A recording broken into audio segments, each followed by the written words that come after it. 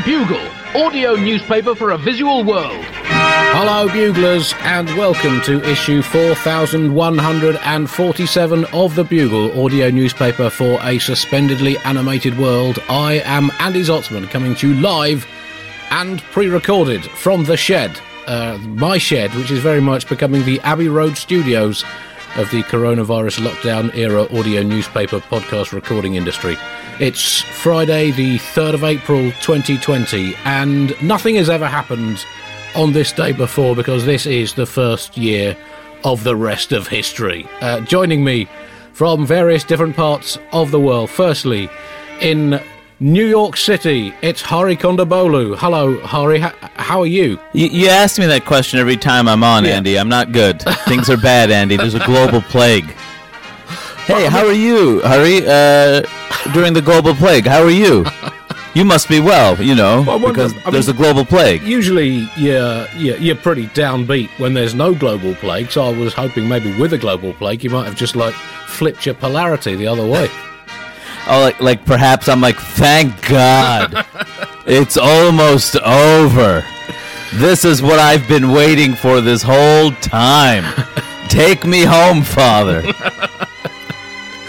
And joining us also from Mumbai, India, it's Anuvab Pal. Hi, Anuvab.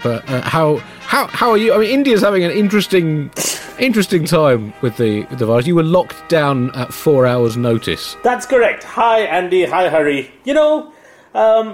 Things are bad in India, but I feel like every other day in my life in India, the last 30 years, there's been a pandemic of some kind or the other. This is an actual pandemic, but, we've been through a range of, almost pandemics on a regular basis.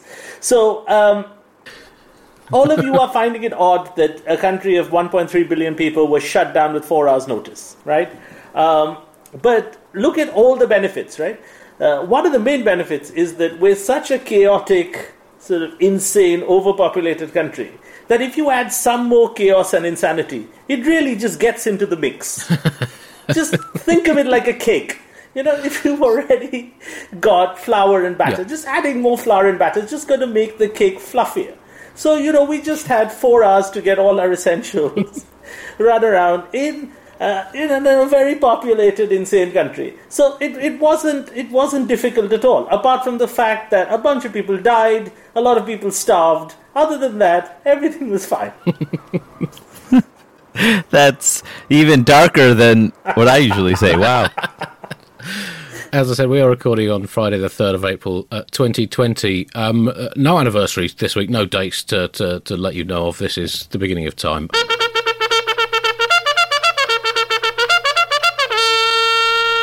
As always, however, a section of the Bugle is going straight in the bin. This week, a free alternative news bulletin. Now, the news around the world has been 99% virally infected by the virus. Even if it's not about the virus with the news, it's hard to shake your hypochondriacal instinct that it is, in fact, at least tangentially about the virus. In fact, coronavirus has now killed 94% of the other news stories that it has come into contact with, which is an extremely worrying statistic. It is highly contagious from a news point of view. However, here at the Bugle, we've never been entirely concerned with things that are actually happening. We've always stroved to also bring your attention to the events and stories that are not happening and therefore are not covered by other news outlets. So for these pestilently virus-only news times we are living through, this week's section in the bin is a free alternative news bulletin made up entirely of stories that are not happening to help take your minds off the ones that are happening, read by our resident newsreader, Pertwin Range.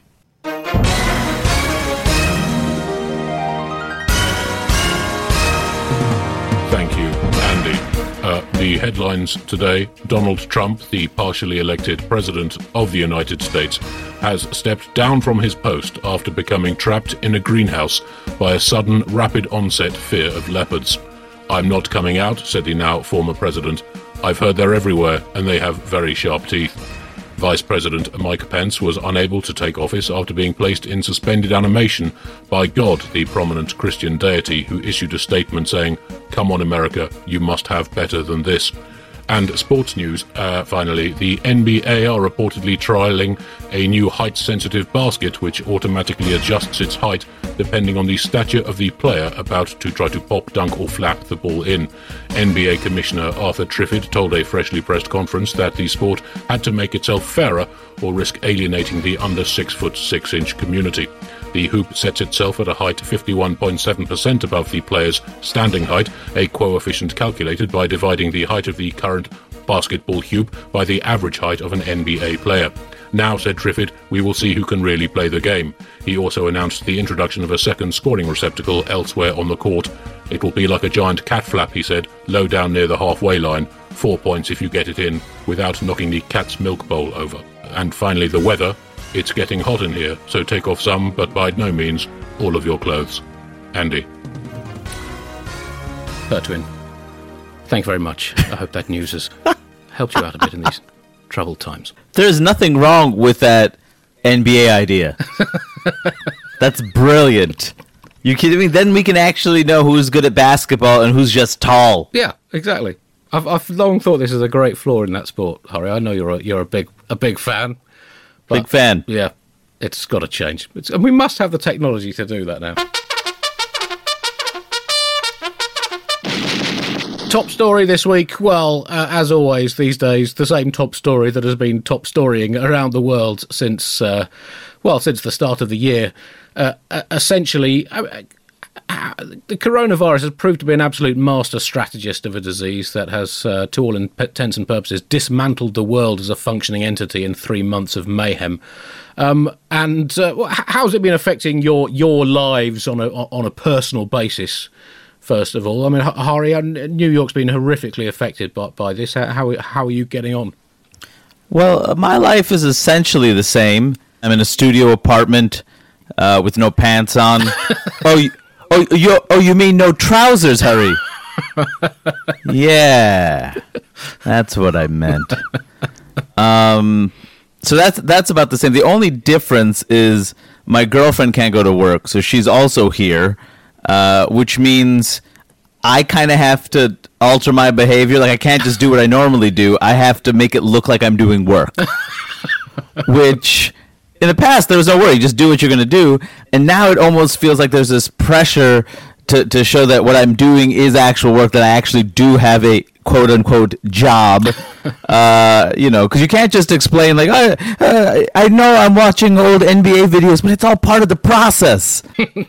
That was never a problem before, and now all of a sudden I got to justify my whole existence, Andy.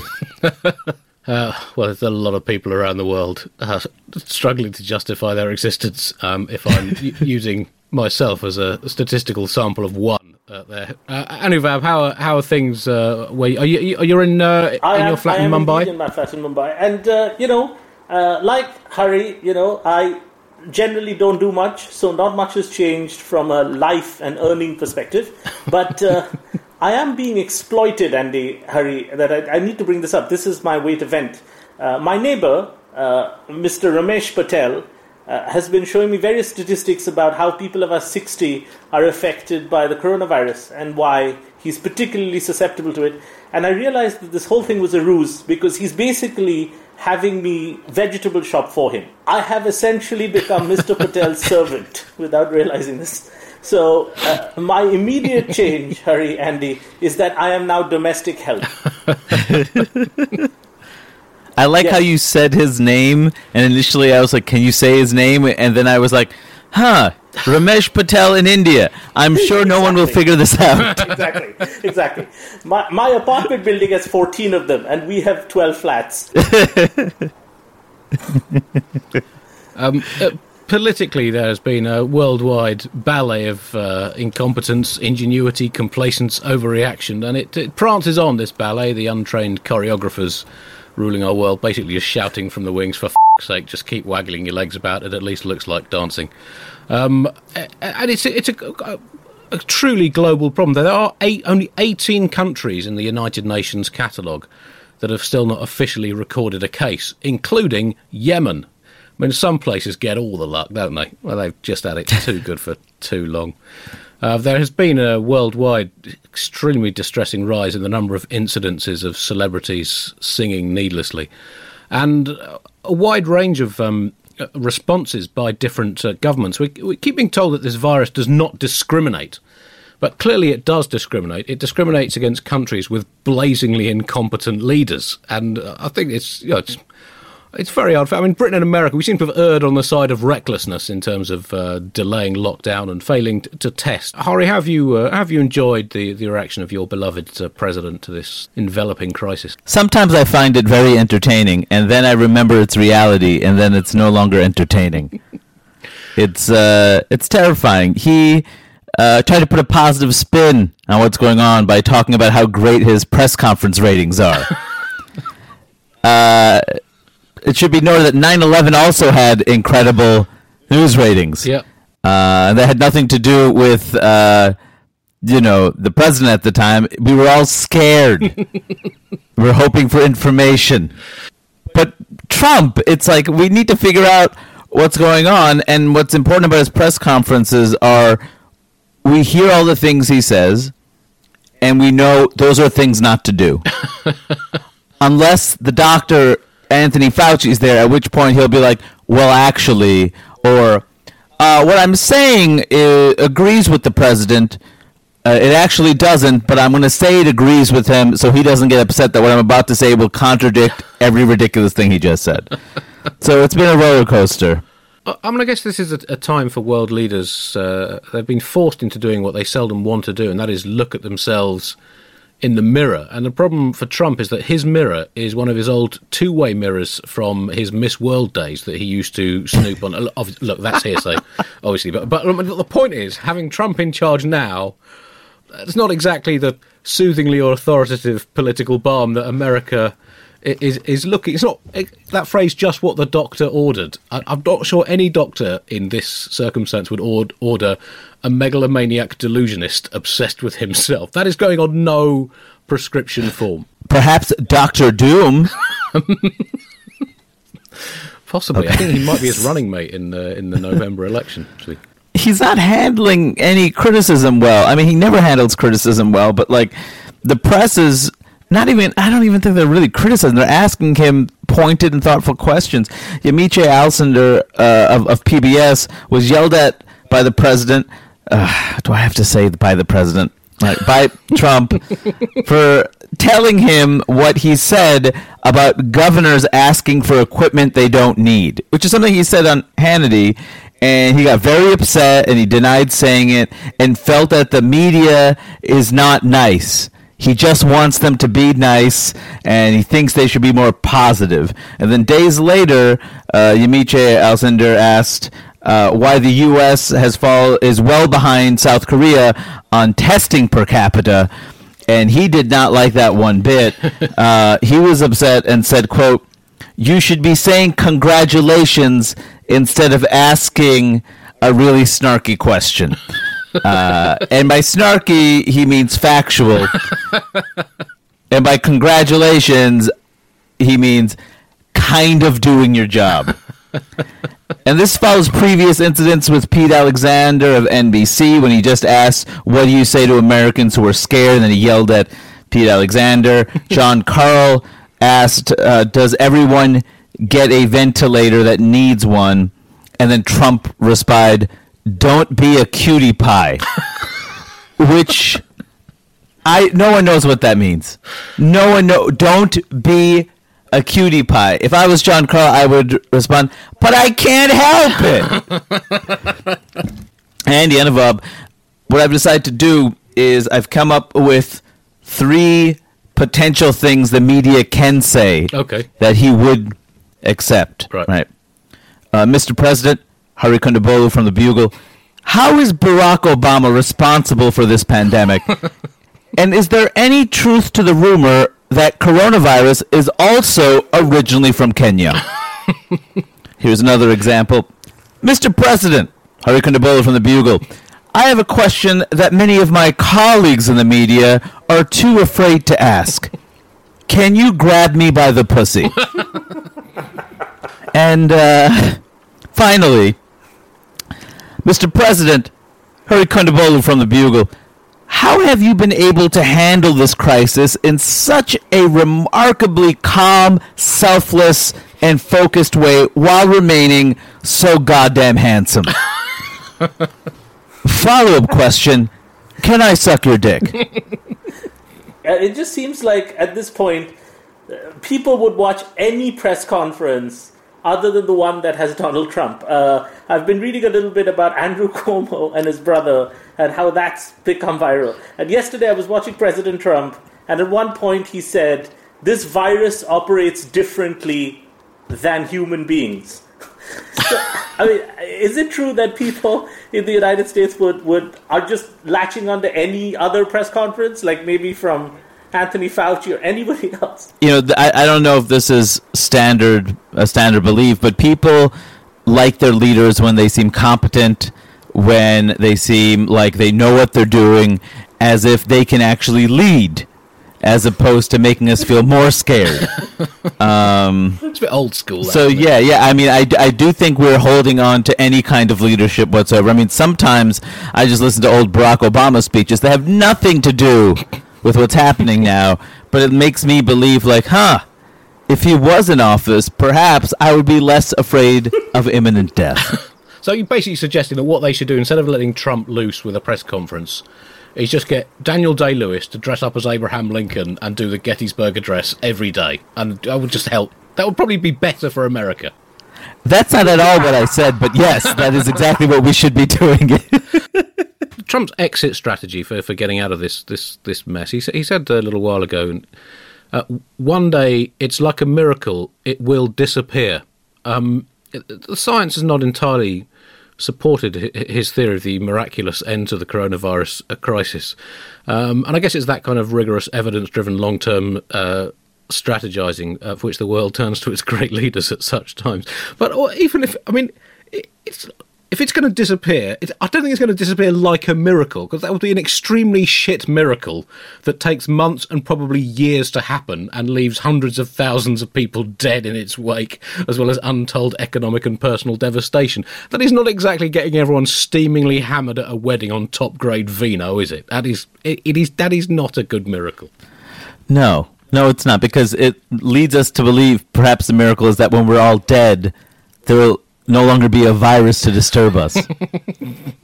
That's a pretty low bar. That's the most optimistic thing I've heard in a long time, Hari. Thank you. Anuvab, let's move to the Indian reaction now. We mentioned the 4-hour notice period given by Narendra Modi before shutting India. Now, he's not a leader who will turn down any open goal shot at causing massive social chaos. We saw that, I think, the first time you were on the show with the removing of the majority of banknotes from the circulation at I think a 3-minute notice period for that, pretty much. I mean, 4 hours. That's barely even enough time to panic buy 78 tins of Smurfgetti, the spaghetti shapes in tins in oddly blue sauce, which managed to get hold of before the lockdown here. I'm collecting my tokens. I want that talking vanity Smurf doll if it's the last thing I get my hands on. So the upshot seems to have been, millions of people sort of stranded, unable to get home, therefore having to walk home or find any way of getting home across India. What's the kind of level of mayhem that Modi has helped unleash here?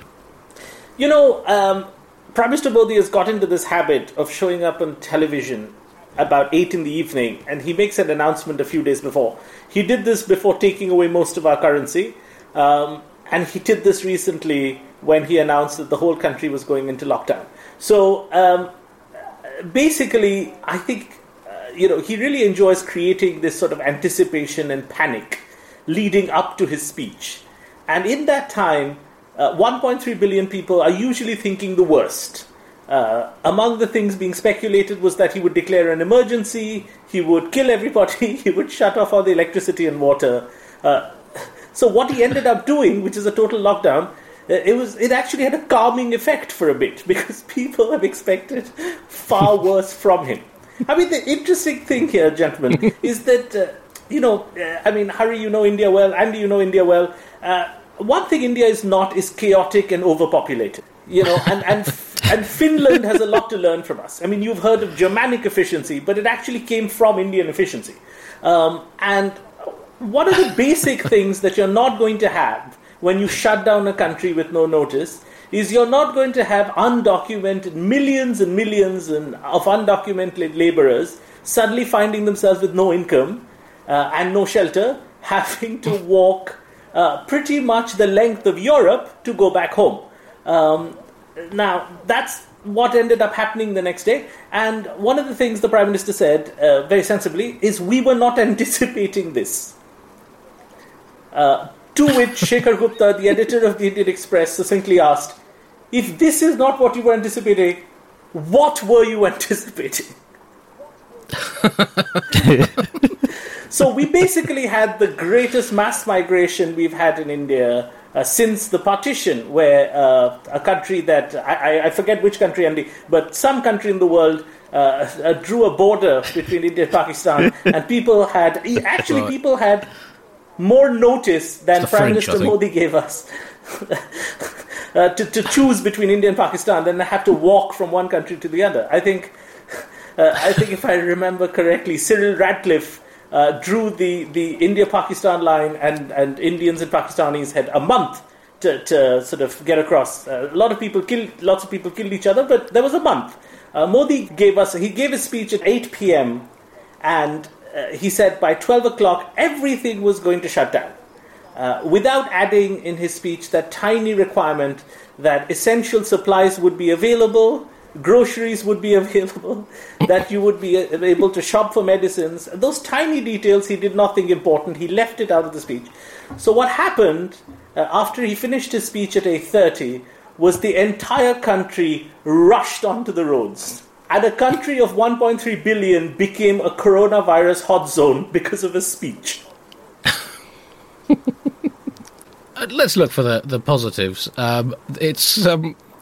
There's been a reduction in pollution in India due to the lockdown. We've heard stories similar to this from China and elsewhere as well. The coronavirus is proving to be one of the most effective militant eco-warriors in the history of the Green movement. It has done what Greta Thunberg couldn't have even dreamed of doing. It's reduced pollution in India. I mean, look, a lot of people are very upset about this because the IQ Air Visual 2019 World Map gave us a leadership position. It said 21 of the world's 30 most polluted cities were in India. The city of Kanpur in Uttar Pradesh is so polluted that when you basically open weather.com, it says don't go there. And we've lost that leadership position. Andy Hurry, my grandmother in the last 15-20 years has not seen a blue sky over Calcutta where she lives. There was a bright blue sky yesterday and she refused to believe that she was in India. And I think that this is going to have significant mental health issues for the aged if the air starts clearing up like this. And I have a follow-up question. I was doing some maths, Andy. Yeah, thank you. And correct me if I'm wrong, but if Modi gave Indians 4 hours to get ready, 4 hours notice, using Indian Standard Time, that means that Indians started reacting to this 2 hours after India had already shut down. Correct. I was at the grocery store, Hurry, at 2 a.m, and I was surprised to find it shut because I have a relationship with my local grocery store. I said, I'm coming to you by 10 p.m. He knew I meant 2 a.m. He should have kept it open. He knew that. We have a relationship with both Indians. We have that understanding. And, he shut it down, Now I have nothing to feed Ramesh Patel, and I don't know what to say to him. This would be one of the upshots of the global shutdown. I mean, time. When you spend so long, sort of, just in the same place, unable to move, time kind of mutates in various strange ways, and it is possible that the Indian 5 minutes, which is approximately 45 to 120 minutes of time elsewhere in the world, could actually just become the standard length of, say, school classes. You sit your kids down, and you've got to keep things a bit looser at home. You say, we're just going to do an Indian 5 minutes. on geography or the history of the penguin or whatever. And this could be one of the lasting changes that we see. Yeah, and I've thought a lot about this, guys. I think it's essentially because you guys in the Western world have Christianity, this notion of definitive time and guilt, that there's this much time on earth, I have sinned, and I need to do all this stuff to get better so I can go to heaven, right? The good thing about having a religion that gives you karma is that time is infinite, right? So the whole point is, yes, I'm going to die, but I'm going to be reborn as a centipede, or I'm going to be reborn as Sir David Attenborough. But the point is, I will show up. So 8 p.m. might mean 8 a.m., it might mean 7 p.m. And I might show up as myself or a centipede, but I will come. People give us a hard time about time. I know you guys have both performed here. India, 7 p.m., the show might start at midnight. We're a little flexible. But that's all has to do with Hinduism, I think. Just one last point I want to make is that Hinduism has already presented a solution to coronavirus, which I think you guys know and have been following. The Modi's ruling party, the BJP, India's right-wing party, have presented an immediate solution to coronavirus. The cow is holy, where I'm from, and they have presented cow urine as a vaccine for coronavirus. It is also true that they presented cow urine as a vaccine for cancer, for any other physical ailment, for divorce, for other domestic things. But as of now, the right-wing parties are peddling cow urine as a solution. And given where the world is, it stands as good a chance as hydrochloroquine or whatever else. Trump demands that the FDA allow cow urine onto the market. He's been demanding it for months. And by some reputes, he's something of an expert in other forms of urine. Anyway, that was ages ago.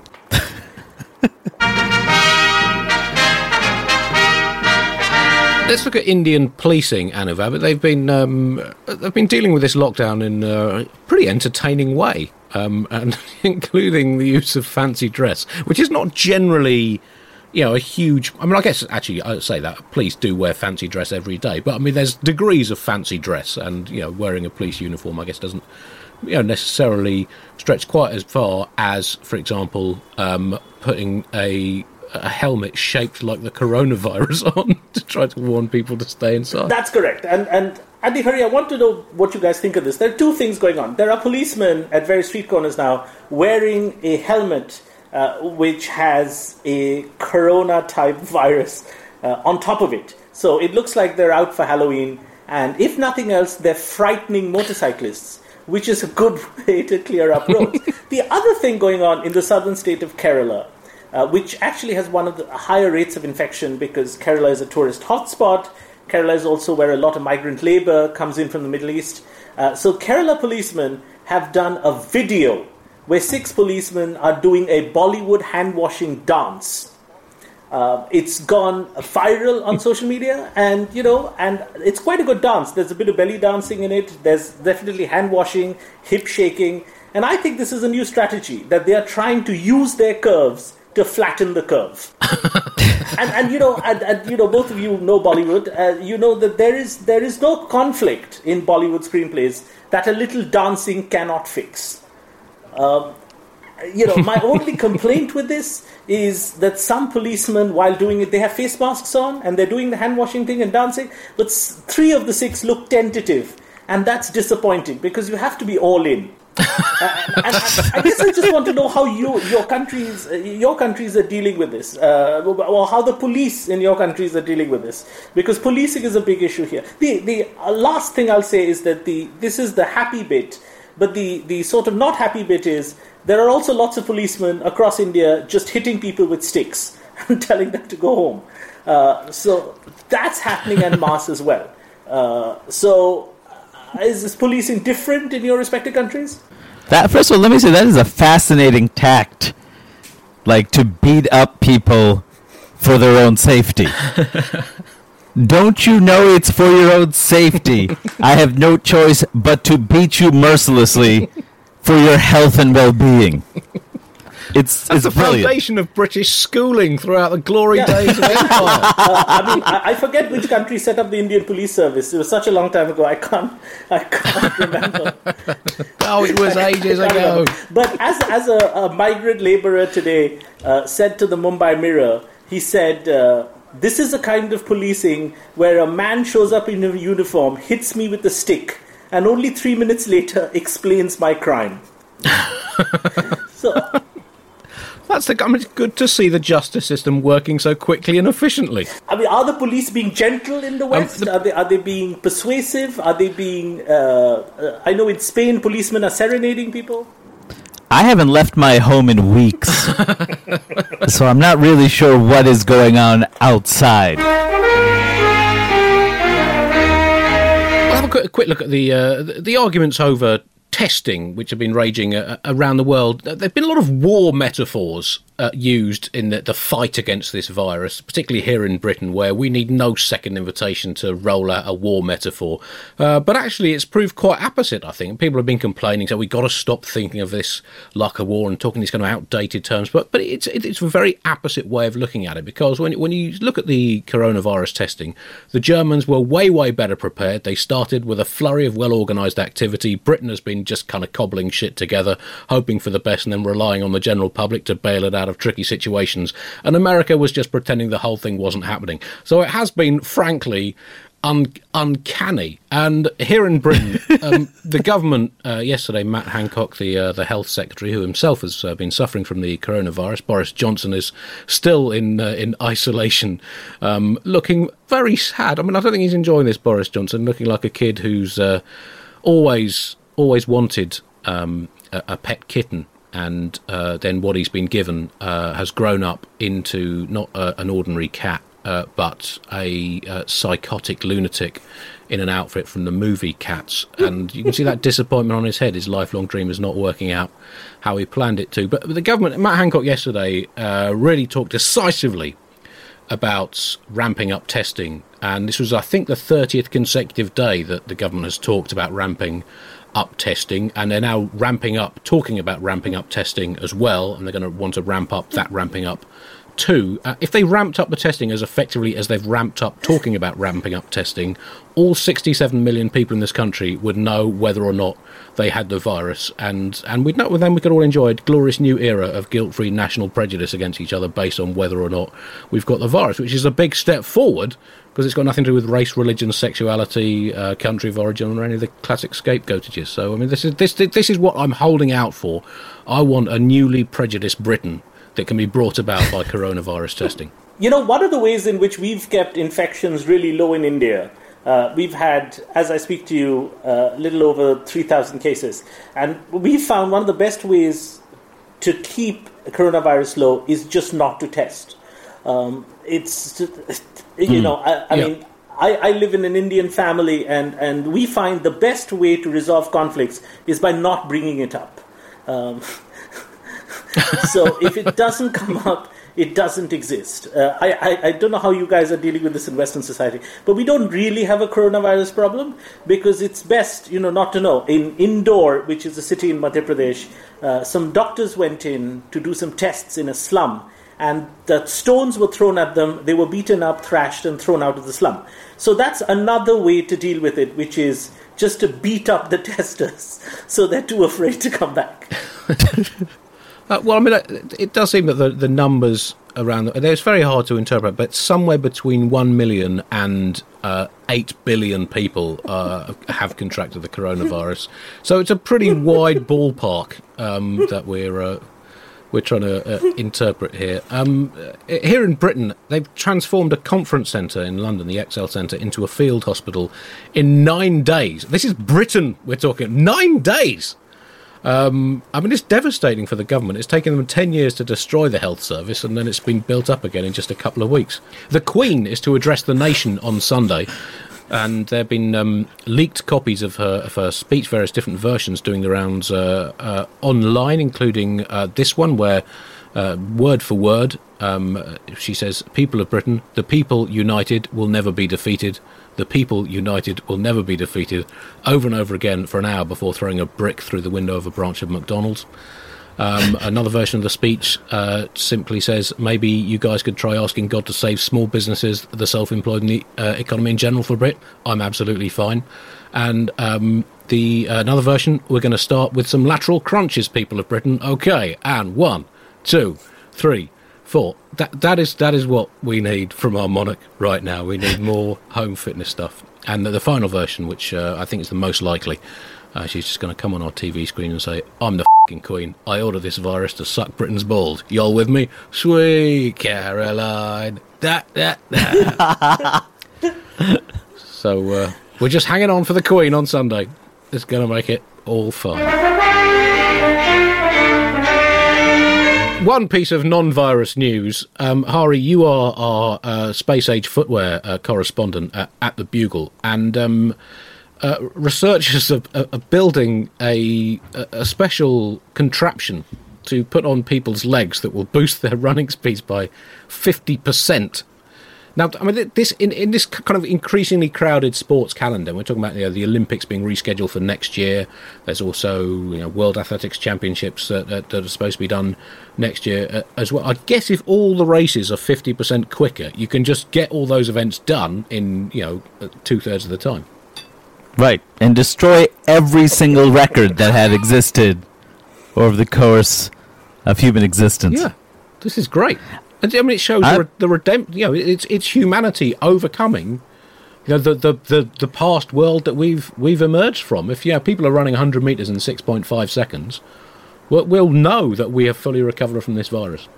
It's also nerds destroying sports, so there's another great angle on it.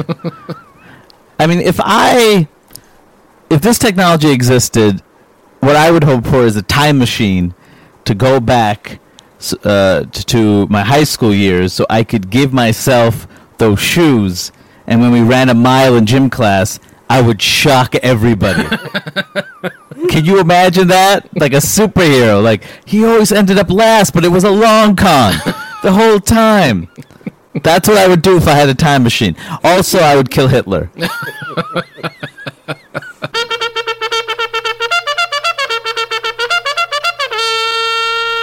That brings us to the end of this week's Bugle. I did promise last week that we would have an exam for all of those of you who are homeschooling. I have a Bugle history exam, but we've overrun spectacularly. So instead, I'm just going to set you some homework of just think about everything that's happened in the world. And that will be your history homework for this week. And we'll have the history exam next week instead. Thank you very much for joining us from your respective flats. Chris also has been in attendance, albeit muted through this call, and throughout he's using some bizarre filter on our video call that has given him the face of the Bugle logo in an extremely disturbing kind of Android fashion. Chris, you actually... It's terrifying. This is how I look now, Andy. I mean, six hours a day on Zoom calls, it's got a... It changes a man. It's turning into a cyborg before our very eyes. Buglers, thank you very much for listening. Stay safe, as always, and I hope you're all dealing with the strange times we're living in, and I hope we're bringing you some entertainment to at least take your minds off things for a little bit. We'll be back next week with another show, and we will play you out this week with some more lies about our premium level voluntary subscribers. To join them and help keep the Bugle going, go to thebuglepodcast.com and click the donate button.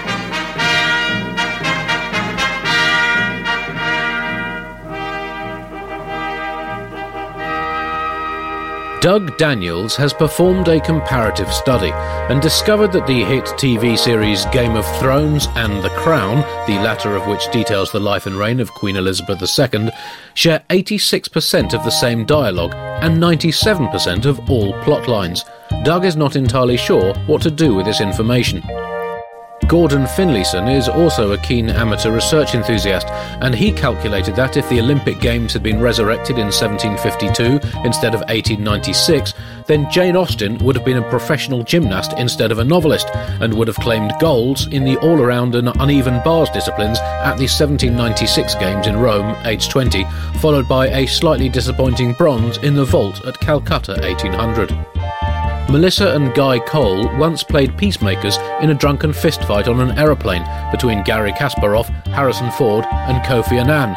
The dispute was over whether R2-D2 was a character in the Star Wars movie franchise, a chess move, or an ancient Inca citadel in the mountains of Peru. Melissa and Guy calmed the three celebrities down by suggesting that they might all be right. Heidi Hodges believes governments go the wrong way about dissuading people from eating harmful foods. It's no use warning people about the theoretical dangers to their health of fatty foods, says Heidi. Far better would be enforced rebrandings to put people off eating the stuff in the first place. Peanut butter sounds nice. Squirrel paste, not so. Sausage, yum. Merciless tube of death, no thank you. French fries, don't mind if I do. Coronary-inducing shitbreads, I will give those a miss. David Cuzocreo has doubts over whether it would be possible these days for the 1950s to happen. I can't see the 1940s coming back anytime soon, on numerical grounds quite aside from anything else, observes Doug. So sorry 50s fans, your historical goose has baked and eaten itself long ago. No offence. Andre Bocage is often frustrated by the inconsistency of towels. A hand towel is more than enough to dry not just one hand, but an entire pair of hands, notes Andre. But when I tried drying my entire kitchen with a kitchen towel, I looked like a right turnip. And don't get me started on beach towels, that is a long story. Norman Oxlade is of the very firm opinion that in the event of future government lockdowns, the first thing that should be done is replacing all pavements or sidewalks with quicksand. Everyone who ever watched a half-decent movie as a child, notes Norman, lives in eternal dread of sinking to an agonising death in quicksand. I guarantee no one would even think about setting foot outside their houses. And finally, Andy Cronk is disappointed that the word encroach so often has negative connotations. It's a lovely word to say, thinks Andy, and I wish it meant something nicer. Maybe we could swap it with the word key, which is a piddly little word for something so important. Pass me the car encroaches, I'm going for a spin. Do you see my point? Here endeth this week's Lies. Bye-bye. Hi, it's producer Chris from the Bugle here. Did you know that I have a new series of my podcast, Richie Firth Travel Hacker, out now? It's the show where Richie Firth and I talk about how to make travel better in our very special way. In this series, we discuss Lime bikes, Teslas, the London Overground, and a whole bunch of other random stuff that possibly involves wheels or tracks or engines of some variety. God, what a hot sell this is. I mean, you must be so excited. Listen now.